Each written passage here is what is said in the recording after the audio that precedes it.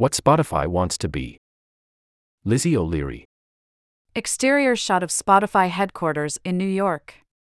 https://compo.slate.com/images/90b3c298-8dd5-417c-45974b3820115.jpg crop =$1560% sign 2c1040% sign 2cx0% sign 2 size 0 and width =sign 2200. If Spotify were composing a song about the past few years, it would not be up-tempo pop. The company has gone through multi-million-dollar acquisitions, had a series of controversies, and struggled to make money. It turned a surprise profit in the third quarter of this year, but then announced another round of layoffs, the third one since January. 1,500 jobs will be axed. Then, just days after the layoff news, the company's CFO announced that he would be leaving in March. In a statement December 7, Spotify CEO Daniel Ek said, "We've come to the conclusion that Spotify is entering a new phase and needs a CFO with a different mix of experiences." On Sunday's episode of What Next, TBD, I spoke with Bloomberg reporter Ashley Carman about a different Spotify wrapped, the company itself, its habits, its ambitions, its embarrassments, and how the next year is going to sound. Our conversation has been edited and condensed for clarity. Lizzie O'Leary, what is Spotify's origin story? Ashley Carman. Spotify came about during a time when the music industry was essentially decimated by piracy. Everyone was downloading music illegally and nobody was buying albums. Daniel Ek, Spotify's co-founder, had the idea that people might be willing to pay for music if they could stream it. They could start as free users with ads, but then eventually pay and have an ad-free experience. Ek did exactly that, and Spotify changed the music industry and brought it into the streaming era, which really didn't exist when it started. Who would you describe as Spotify's major competitors over the years? The big tech services, Amazon Music, Apple Music, and YouTube Music. YouTube Music is probably the biggest competitor, both on the music side but also on the podcast side, simply because of the fact that so many podcasters record their shows on video and put them on YouTube and are able to really effectively monetize them. How's the music streaming side of the business doing now? Advertisement. I think the music streaming side of the business is doing fine. Spotify was always a music company. They are the biggest streaming service, and they continue to grow, quarter over quarter, as far as monthly average users go. Right now they're trying not to lose people. They want to keep growing. Around the time Spotify went public, the decision was made to get into podcasting. How and why did they make that decision? They were always known as a music streaming service. However, whenever someone streams a song, Spotify has to pay a significant chunk of the money they make from the users to the rights holders. This meant that they were having to give away a significant portion of their revenue. With podcasts, that's not the case. Spotify doesn't have to pay the podcast host or creator every time someone streams it. So, getting into podcasts had different economics and also diversified the business away from music. It gave the company an opportunity to try something new and convert music listeners into podcast listeners. Spotify also saw an opportunity in podcast ad dollars, so they acquired a bunch of companies, including podcast ad tech companies, both in an effort to grow their own original podcasts and to help them monetize third-party podcasts and individual creators' shows. It seemed like there were a couple of different arms of their podcasting strategy. There are the big names, like Joe Rogan and Alex Cooper, and then there's the 2019 purchase of Gimlet and Anchor. That's $340 million.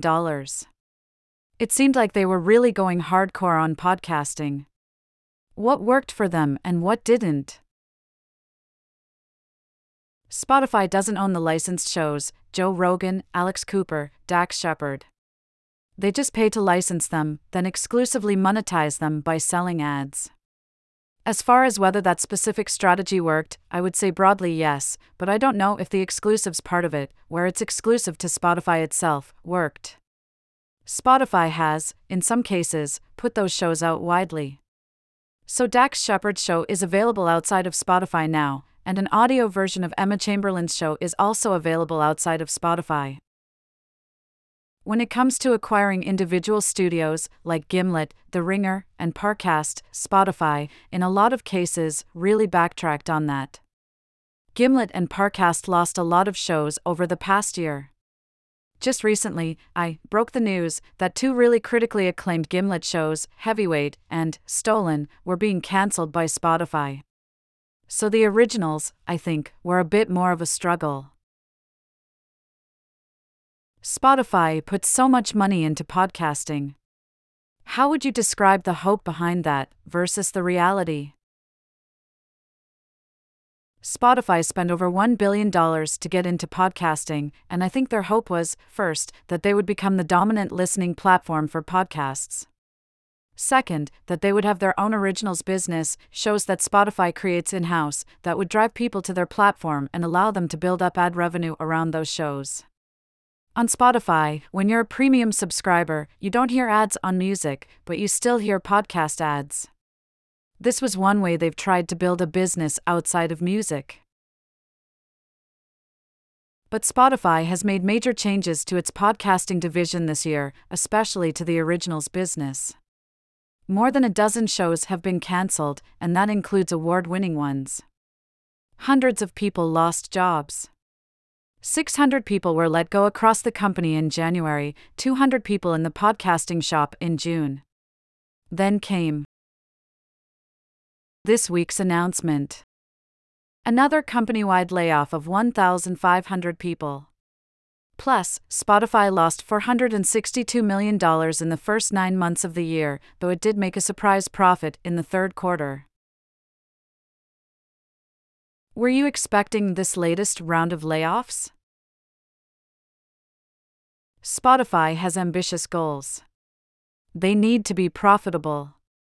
To get there, they can raise prices, which they have done, and they can cut costs, which they have also done, but now they have to be even more aggressive.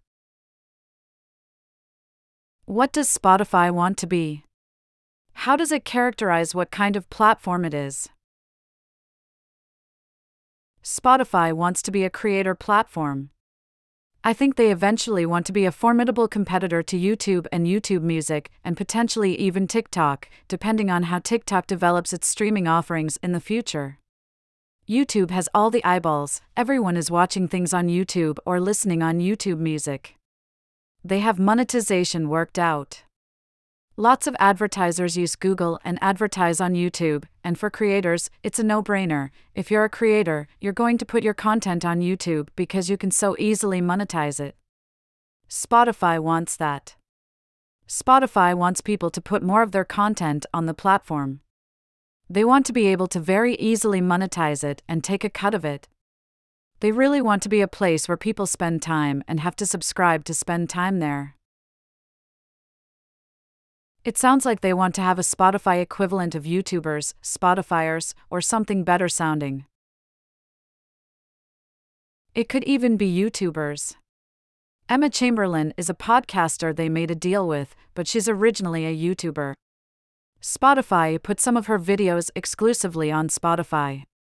So, in that way, yes, they have more directly come for YouTube, but I do wonder if maybe they even believe that it doesn't have to be one or the other.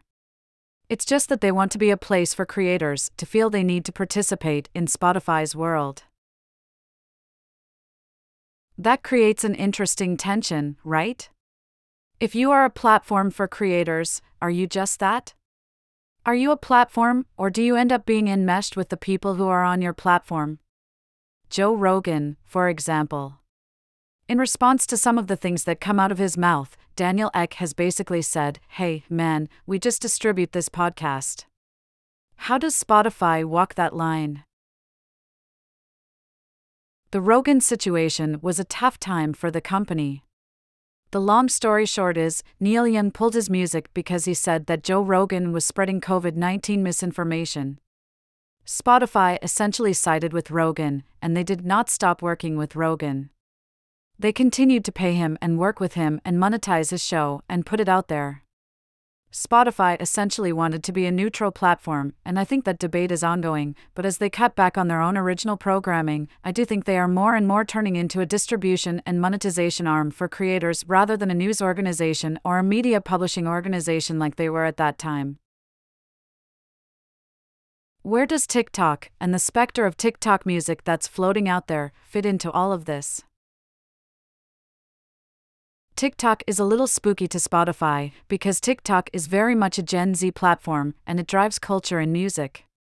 Over the past few years, it's where lots of people discover songs, artists, and sounds. When they do that on TikTok, they might eventually go to Spotify to listen to those songs.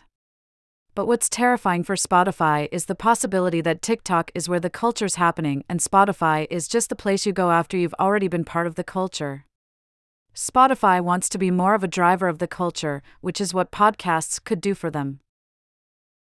TikTok has presented this Gen Z struggle for Spotify. TikTok did launch, in certain territories, TikTok Music, which is their own paid streaming service, but they haven't expanded it much since that initial rollout. They just launched a button that allows people to save sounds they hear to their music app, so, Spotify. They have an integration with Spotify. Maybe this won't end up being the biggest deal, but I do think that they are playing in the same sandbox.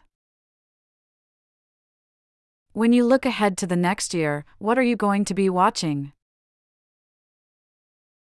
I am really going to be watching the audiobooks roll out. It's very exciting to me that Spotify is moving into a new media format. Spotify is now offering 15 hours of listening included as part of your subscription for premium subscribers in the US, the UK, and, I think, Australia. This is a really different way for audiobooks to be consumed, at least in the US. It's going to be interesting to see, will this actually move the needle for publishers? Will people actually listen to new audiobooks? Will they take Spotify up on this offer? Will they upgrade and get additional hours? Will audiobooks and writing end up being more like music, where people are compensated like in the streaming world? You mentioned a couple of times this ambition to be the culture, to create the culture. What does that mean to Spotify? What would that look like if they succeeded? It means discovery. Discover Weekly, when it came out, was such a big deal. It was revolutionary that you could have a playlist custom made for you with all these songs that you probably really liked. Then TikTok came around with the endless scroll, and people started discovering music and sounds that way, and we've seen Spotify try to replicate that a little bit in its own app. It recently redesigned the app, where it autoplays videos or sounds and songs, and in that way, I think, Spotify is trying to claw some of that back and be the place where discovery of culture, discovery of music, and discovery of podcasts happens. Future Tense is a partnership of Slate, New America, and Arizona State University that examines emerging technologies, public policy, and society.